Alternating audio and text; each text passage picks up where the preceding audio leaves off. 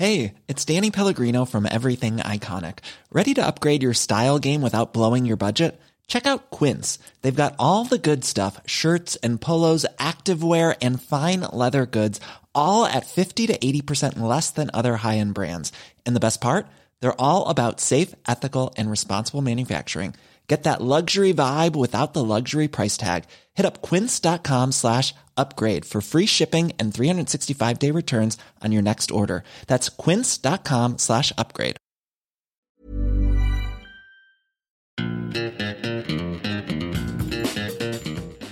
Hi there and welcome to Stock Club, a podcast brought to you by My Wall Street.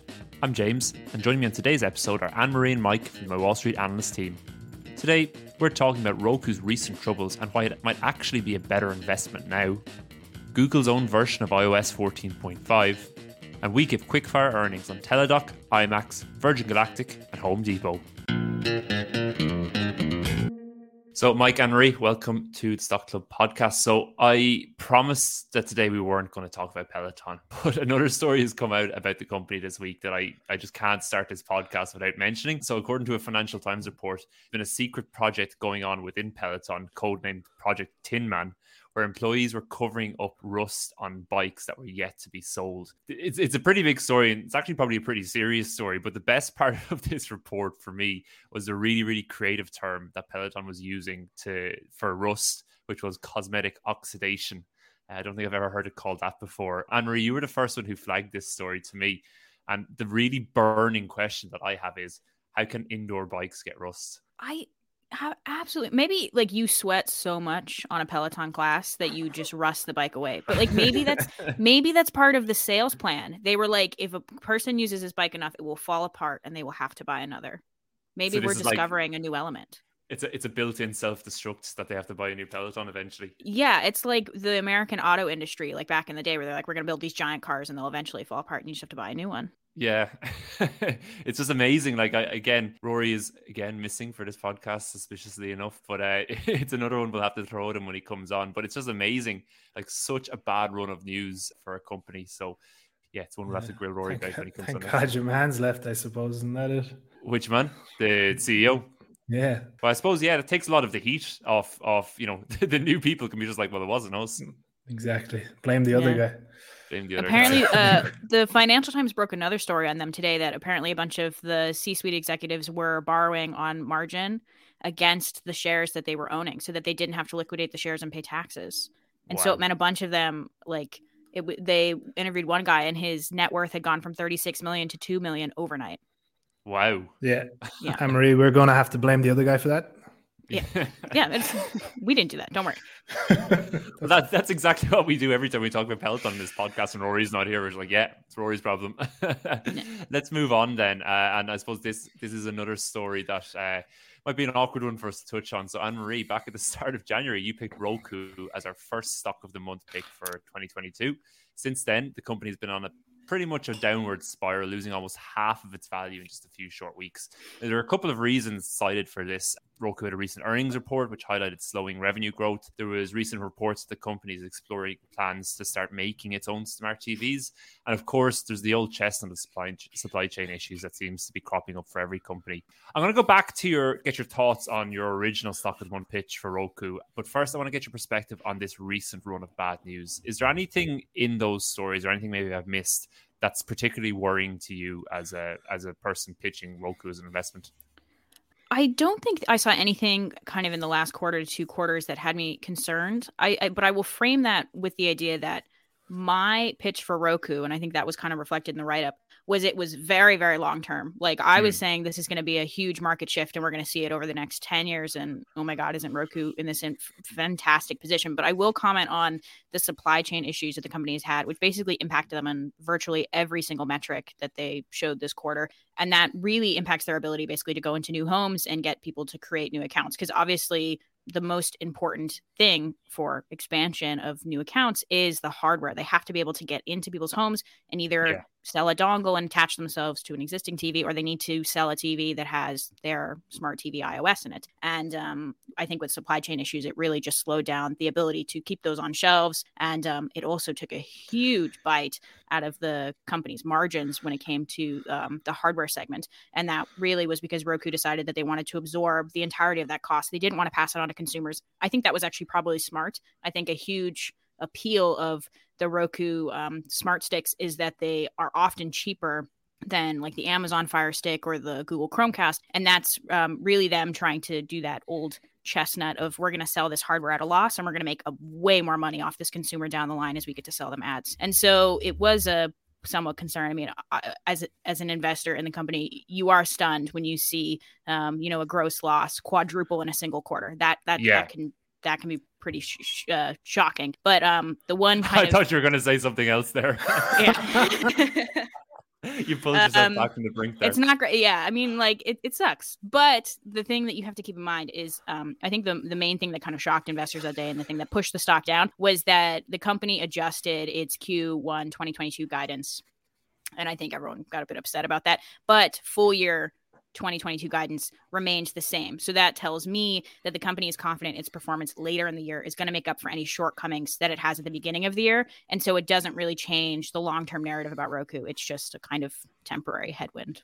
And what about this report of building smart TVs? So obviously at the moment, Roku builds hardware that's put into other companies' TVs. Do you put any weight on these reports? Do you think it might be a good move or a bad move for Roku? I wonder, is it a direct response to the supply chain issues? Because Roku has like dozens of TV manufacturer partners, then they're kind of all over the world. I think in Brazil alone, they have 6. Wow. And so I wonder, is it Roku just trying to say we need to flood the market with as many TVs as possible that has our iOS? And maybe they're out of TV manufacturing partners to approach, because I know Samsung and LG are creating their own smart TV iOS, and maybe like Roku's like, right, maybe the solution is here that we need to start manufacturing a few of these to get TVs on the shelf to continue its new member growth. That is kind of what I would see, but I would be interested to hear them, if it is a plan that they're going to do, speak about that more and how they're going to hopefully improve their margins from what we saw this last quarter. Absolutely. You can see why that would spook investors, really. We're having a lot of hardware issues, so we're going to solve it with way more hardware. Yeah. But even more broadly, like I think over the past while, we've seen companies that have been doing something quite well. I'm thinking of Zillow, for example. They were doing what they do quite well, and then they moved into iBuying, and it worked really well for a while, and then they had to pull back. And it's always a little bit of a concern, or there's a lot of potential for things to go wrong when a company kind of pivots slightly from what you're used to it doing. Let's go back to the first stock of the month report then in January, or the original stock of the month report in January. And before we get into the specifics of what's gone on with Roku, I thought it was really interesting that I think at the start of that, you had mentioned that Roku stock had fallen about 45% in the months preceding that January pick, which is a pretty significant sell-off in itself. Considering then how much the stock continued to fall, broadly as investors, does this show how difficult it is to pick or to call a bottom on a stock? Like it was very difficult. When I saw it in January and when I made the pick, the price to sales ratio was at 10, and we hadn't seen a price to sales ratio that low in like over a year. And I was sitting around going, but the company is completely different now. It's positioned in a totally different way and has so much more opportunity and potential with it. And when I say that, what I'm talking about, in the same time frame that we've seen this price to sales ratio basically yo-yo and come back down, Roku saw its platform revenue jump by 45% year over year and saw its average revenue per user jump by 43%. And its advertiser business is only really beginning to grow. So I would expect both of those metrics to climb even further. And I would say that confidently, even if they never attracted a new user. Naturally, I think once people get a Roku TV or get a Roku streaming device, particularly young people, just continue to use the device all the time. It basically will phase out all of their TV watching. And that means that there's a tremendous amount of potential to just generate a bunch of money from a single user over the lifetime of the device. Like we're talking 5-10 years. How often do you buy a TV? It's difficult to foresee how the market is going to react to news. It's never great when you get a quarter where net loss has quadrupled, as I previously said. And it's obviously a real shame to pick a stock and then it drops by 50%. But I still feel confident in the initial pitch. Yeah, we're only going to make fun of you on every podcast episode going forward. No, but it's really interesting. the amount of times I've heard people over the course of my time working here saying, oh, X stock is at a bottom, it can't go any lower. And I was like, well, wait till you see. But yeah, so like back to that original thesis, I thought another interesting perspective that you mentioned in it was, this switch in advertising. So now that's where Roku's really high margin revenue comes in. How do you see that play out, especially with, I suppose, the next story we're going to talk about, which are changes coming over at Google?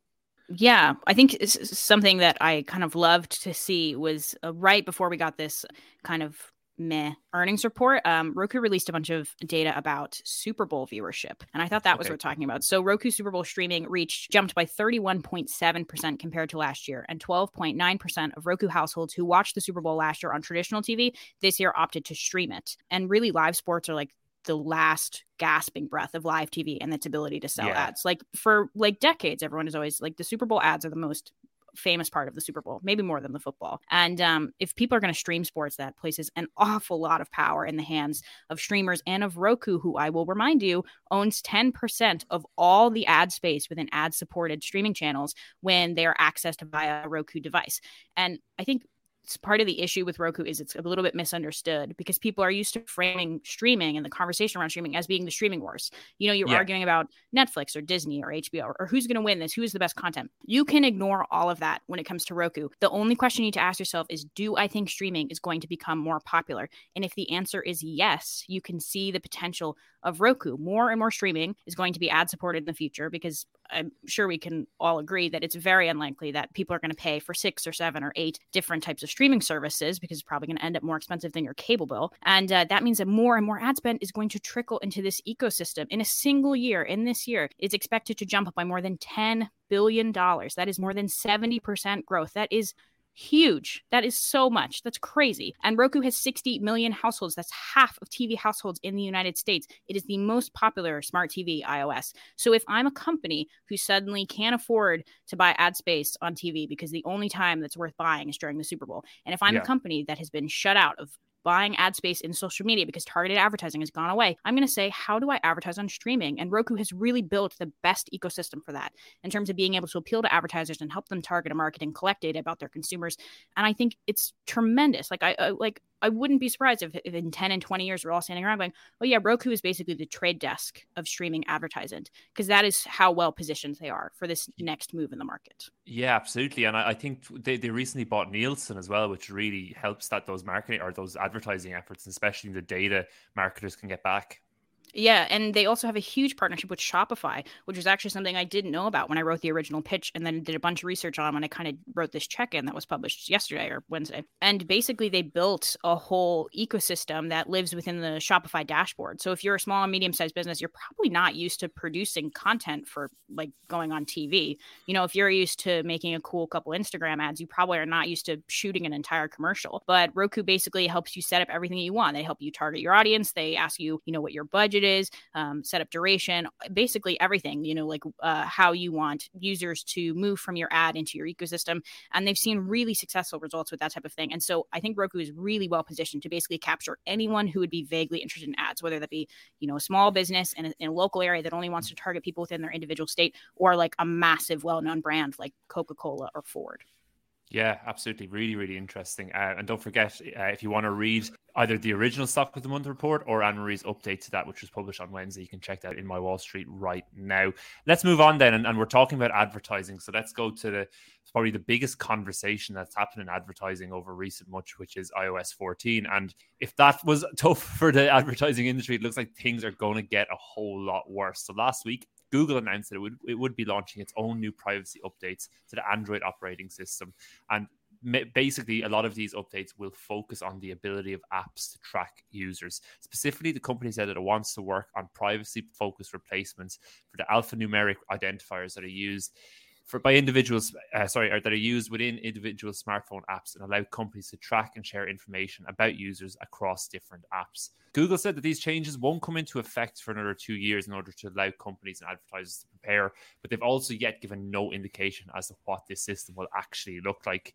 Mike, you've spoken a lot about the effects that Apple had on the kind of wider advertising industry with iOS 14.5. Are we going to see basically the same thing happen to Android? Yeah, it's interesting because if Google did it first, Google would have a lot more to gain as the Yeah. advertising giant to hoover up a lot more market share. But they've gone about it very differently than Apple, while also maybe having the same effect in the end. So yeah, Google is limiting tracking of Android users across different apps, but it kind of did it the right way, if that makes sense. The execution of it from Google was a much more involved process. It actually, Facebook gave it props for the way it went about it. It didn't drop the bomb the way that Apple did with iOS 14, which seems a bit more than just protecting users' privacies and maybe something to do with Apple's own advertising network and maybe taking control away from Facebook. So the big thing is that they're giving them 2 years of support to continue on the way they're doing and figure out a new way eventually. In the blog post, actually, Google even took a dig at Apple. They stated that the blunt nature in which Apple went about things can be ineffective and lead to worse outcomes for user privacy and developer businesses. So yeah, and like we know ourselves in my Wall Street, like the effect iOS had. So not to ever side with Facebook, but it has affected small businesses too, you know? Yeah, it was definitely a bit of an atomic bomb dropped on small businesses with the amount of notice given. But do we think like it's surely just going to end up the same? We're going to arrive at a landscape in 2 years where, you know, this kind of targeted advertising that we become accustomed to through our apps and even on websites, that's just going to become a thing of the past. Is that the way we're going? Yeah, 100%. We're going back to billboards and newspapers. And cookies popping up on every single website you go to. Yeah. The old school websites where the pop-ups come from every angle. Yeah, I'm so glad humanity's progressing in a straight line. I think we are going to get the same ads, but just instead of beard trimmers and communist literature, James, you're going to get targeted now with something completely different. But at least for the time being. But I think the days of thinking, like, remember when everyone thought Facebook was reading their minds at one point? You'd think of something and an ad would pop up in the same week. Like, that's gone for now, at least. And I don't know if it will come back. I don't know if companies will be able to utilize the same level of information that they've had on customers with these new privacy laws, which isn't a bad thing, I don't think either. So I think the landscape overall will change. I think Anne-Marie talked there about streaming. That's going to be a huge factor coming forward. And I think it will look differently. And from an advertiser's perspective, the reliance on social media will wane, but I think digital ads itself is only growing, just maybe a bit more fragmented. Yeah, well, like, then let's talk more broadly. Like, what is the future? So you mentioned Facebook/Meta there. You know, that is a company that has been completely built on advertising and this type of advertising. We know they're kind of moving towards the metaverse, whatever that eventually might end up being. But, you know, what other companies are going to be really impacted by these changes? Well, you've seen it play out. Like we talked about Twitter there 2 weeks ago, and because their ad targeting wasn't very good, they weren't that affected. And Snapchat does things a bit differently as well. So I think it's hard to look past Facebook in terms of like the person getting affected the most. Like they said it in their earnings report, it's going to be 10 billion in sales next year. Like they lost 200 billion market cap in a day.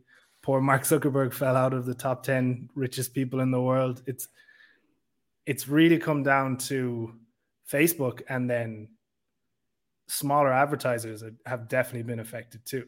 Yeah. So, yeah. And what about exchanges like the Trade Desk? They'll surely be massively affected by this as well.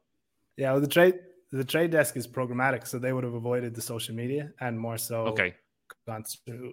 So I don't think the Trade Desk itself will be that affected. They've also initiated a big push towards streaming too. I suppose the hope is, though, that we're going to get to kind of a higher quality of internet experience again, discounting the cookies and pop-ups you get when you go to every site now. But surely, you know, the kind of the zeitgeist seems to be moving towards that everyone, you know, values privacy now. We all understand what the sacrifice, the actual costs of these free social media sites were now looking back.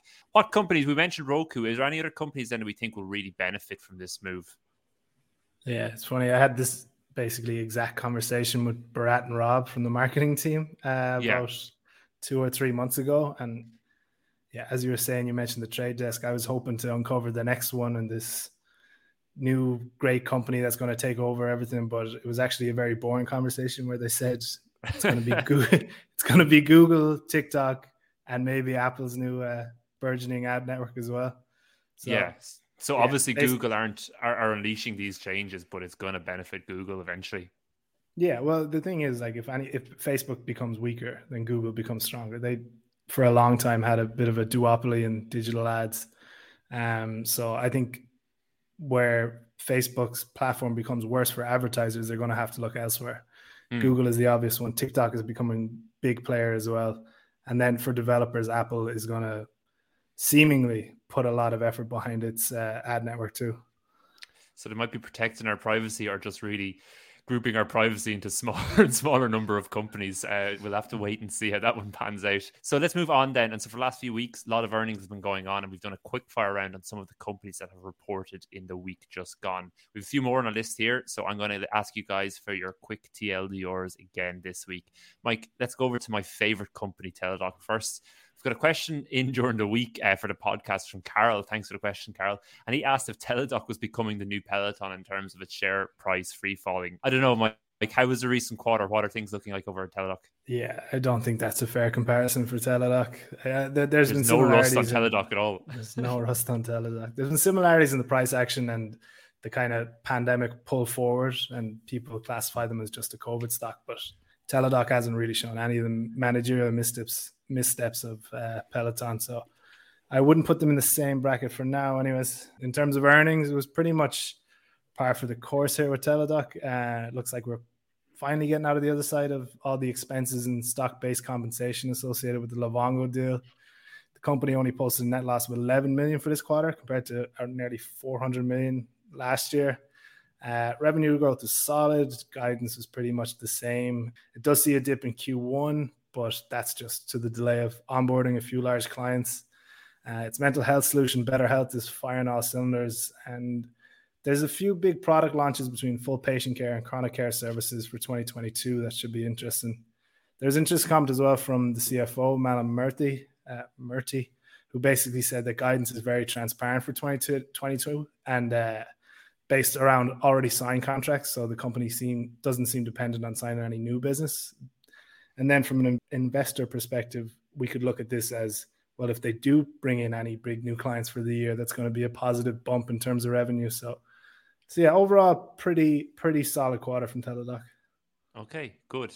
Anne-Marie, let's come over to you. So you've spoken at length before about the cinema industry. IMAX reported a couple of days ago. How are things looking there?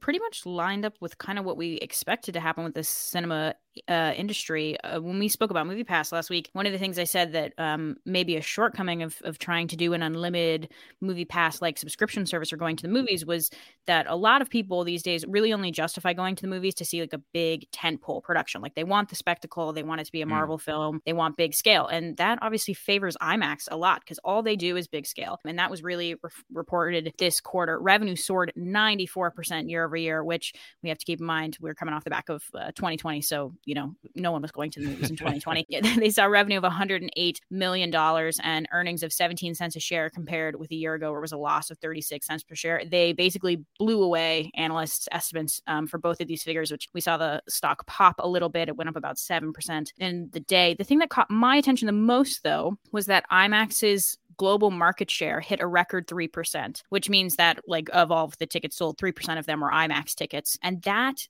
is a good sign for them in terms of being able to capture more and more and more market share as the types of movies we're producing kind of lean more and more in their favor. And actually for this quarter, which was their fourth quarter 2021, they controlled 3.5% of the global market and 5.6% of the domestic market in the United States. And they really have to give credit to the movies that came out in that quarter, things like Spider-Man, which was actually shot using IMAX film and was developed using IMAX sound. So it was really meant to be viewed in that kind of big arena type setting. And people, particularly big Marvel fans, they will pay top dollar to go and see it in IMAX. And actually in the 3 weeks that were captured in Q4 of 2021, IMAX captured 5.7% of Spider-Man's box office for those 3 weeks, which is apparently more than they captured of all of Avengers Endgame back in the day. So that's telling me more and more people are realizing, hey, I want to go see this in IMAX, and they're willing to pay for it. So things might be looking up for IMAX. We might be seeing, this might be the potential movie theater stock that actually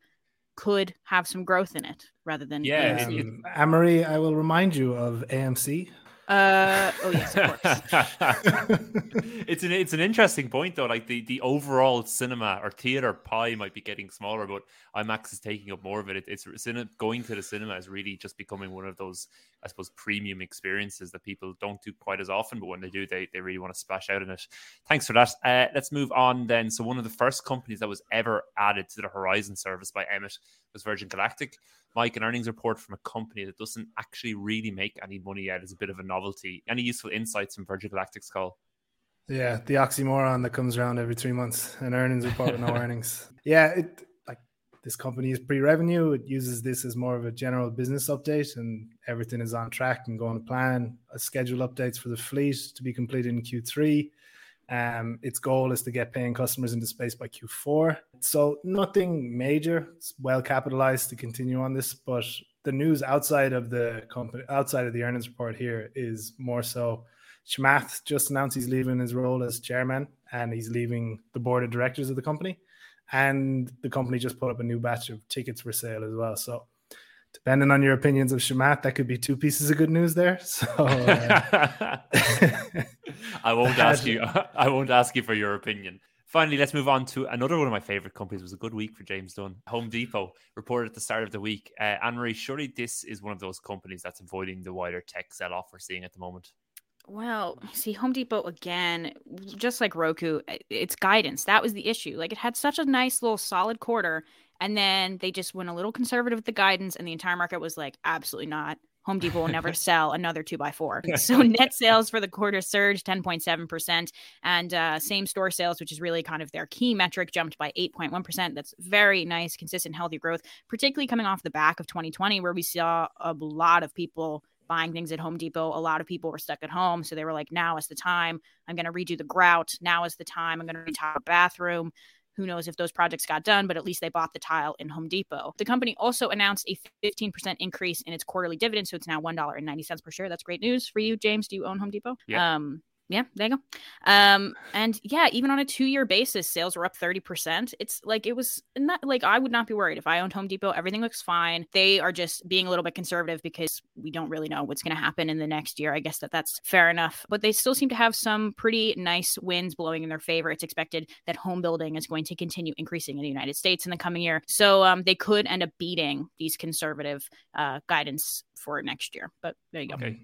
It seems to be the theme of this earnings season was decent numbers and conservative guidance, and the stock plummeting.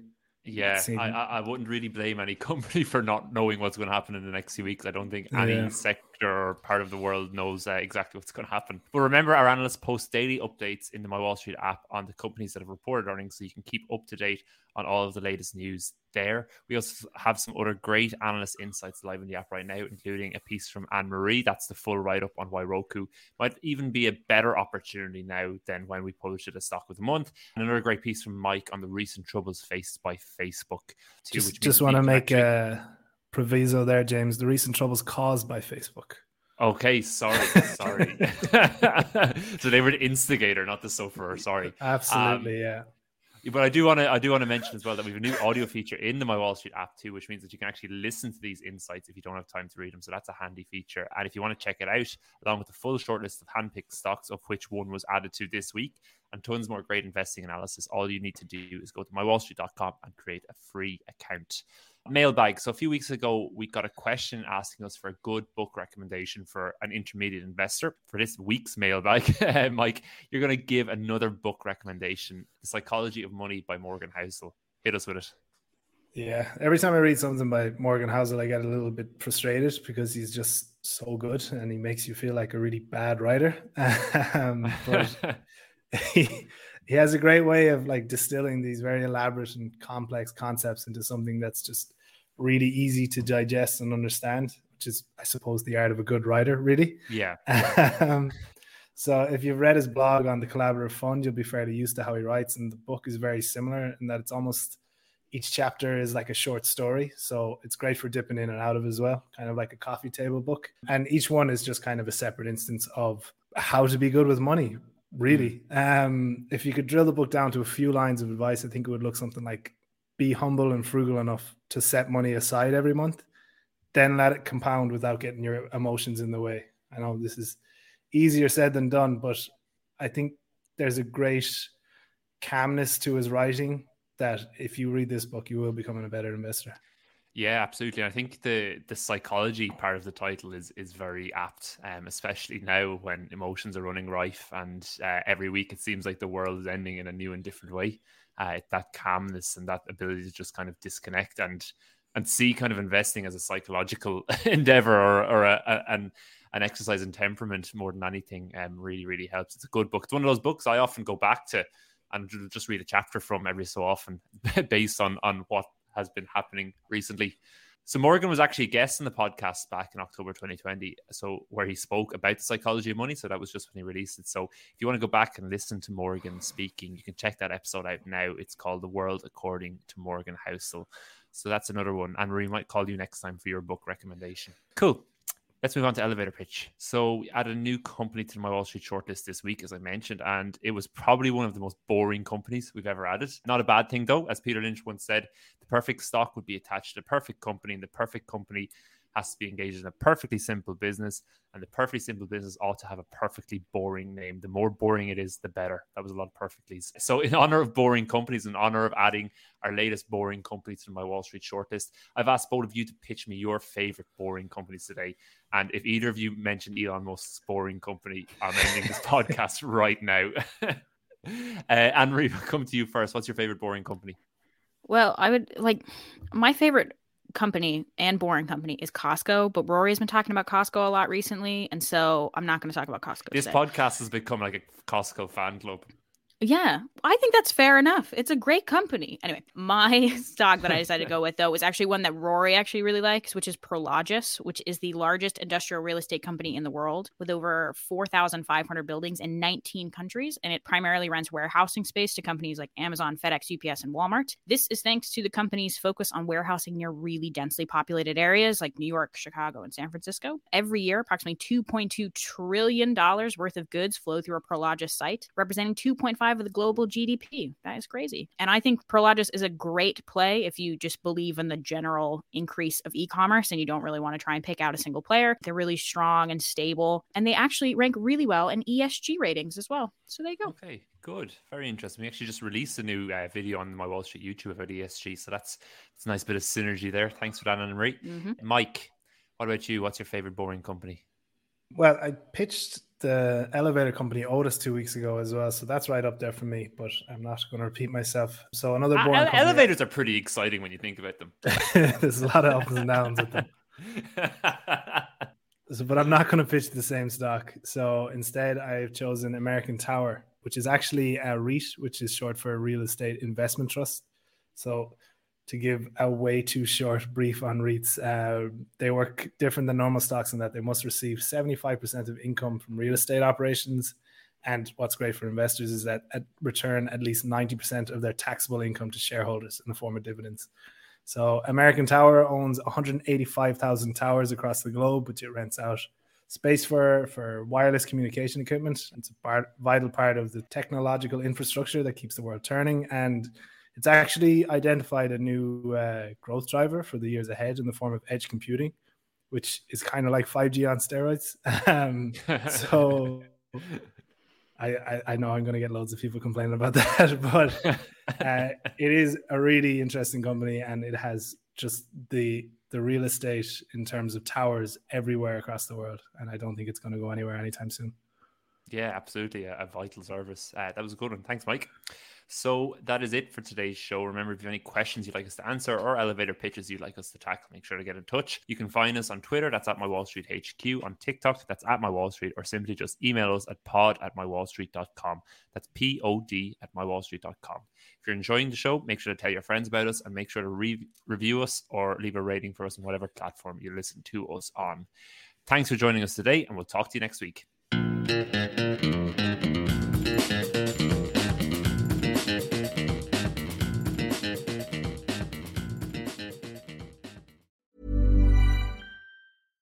My business used to be weighed down by the complexities of in-person payments. Then, Tap to Pay on iPhone and Stripe came along and changed everything. With Tap to Pay on iPhone and Stripe, I streamlined my payment process effortlessly. Now I can accept in-person, contactless payments right from my iPhone. No extra hardware required. What's truly remarkable is how I can cater to all of my customers' payment preferences. Whether they're using cards, Apple Pay, or other digital wallets, Tap to Pay on iPhone and Stripe ensure a smooth checkout experience every time.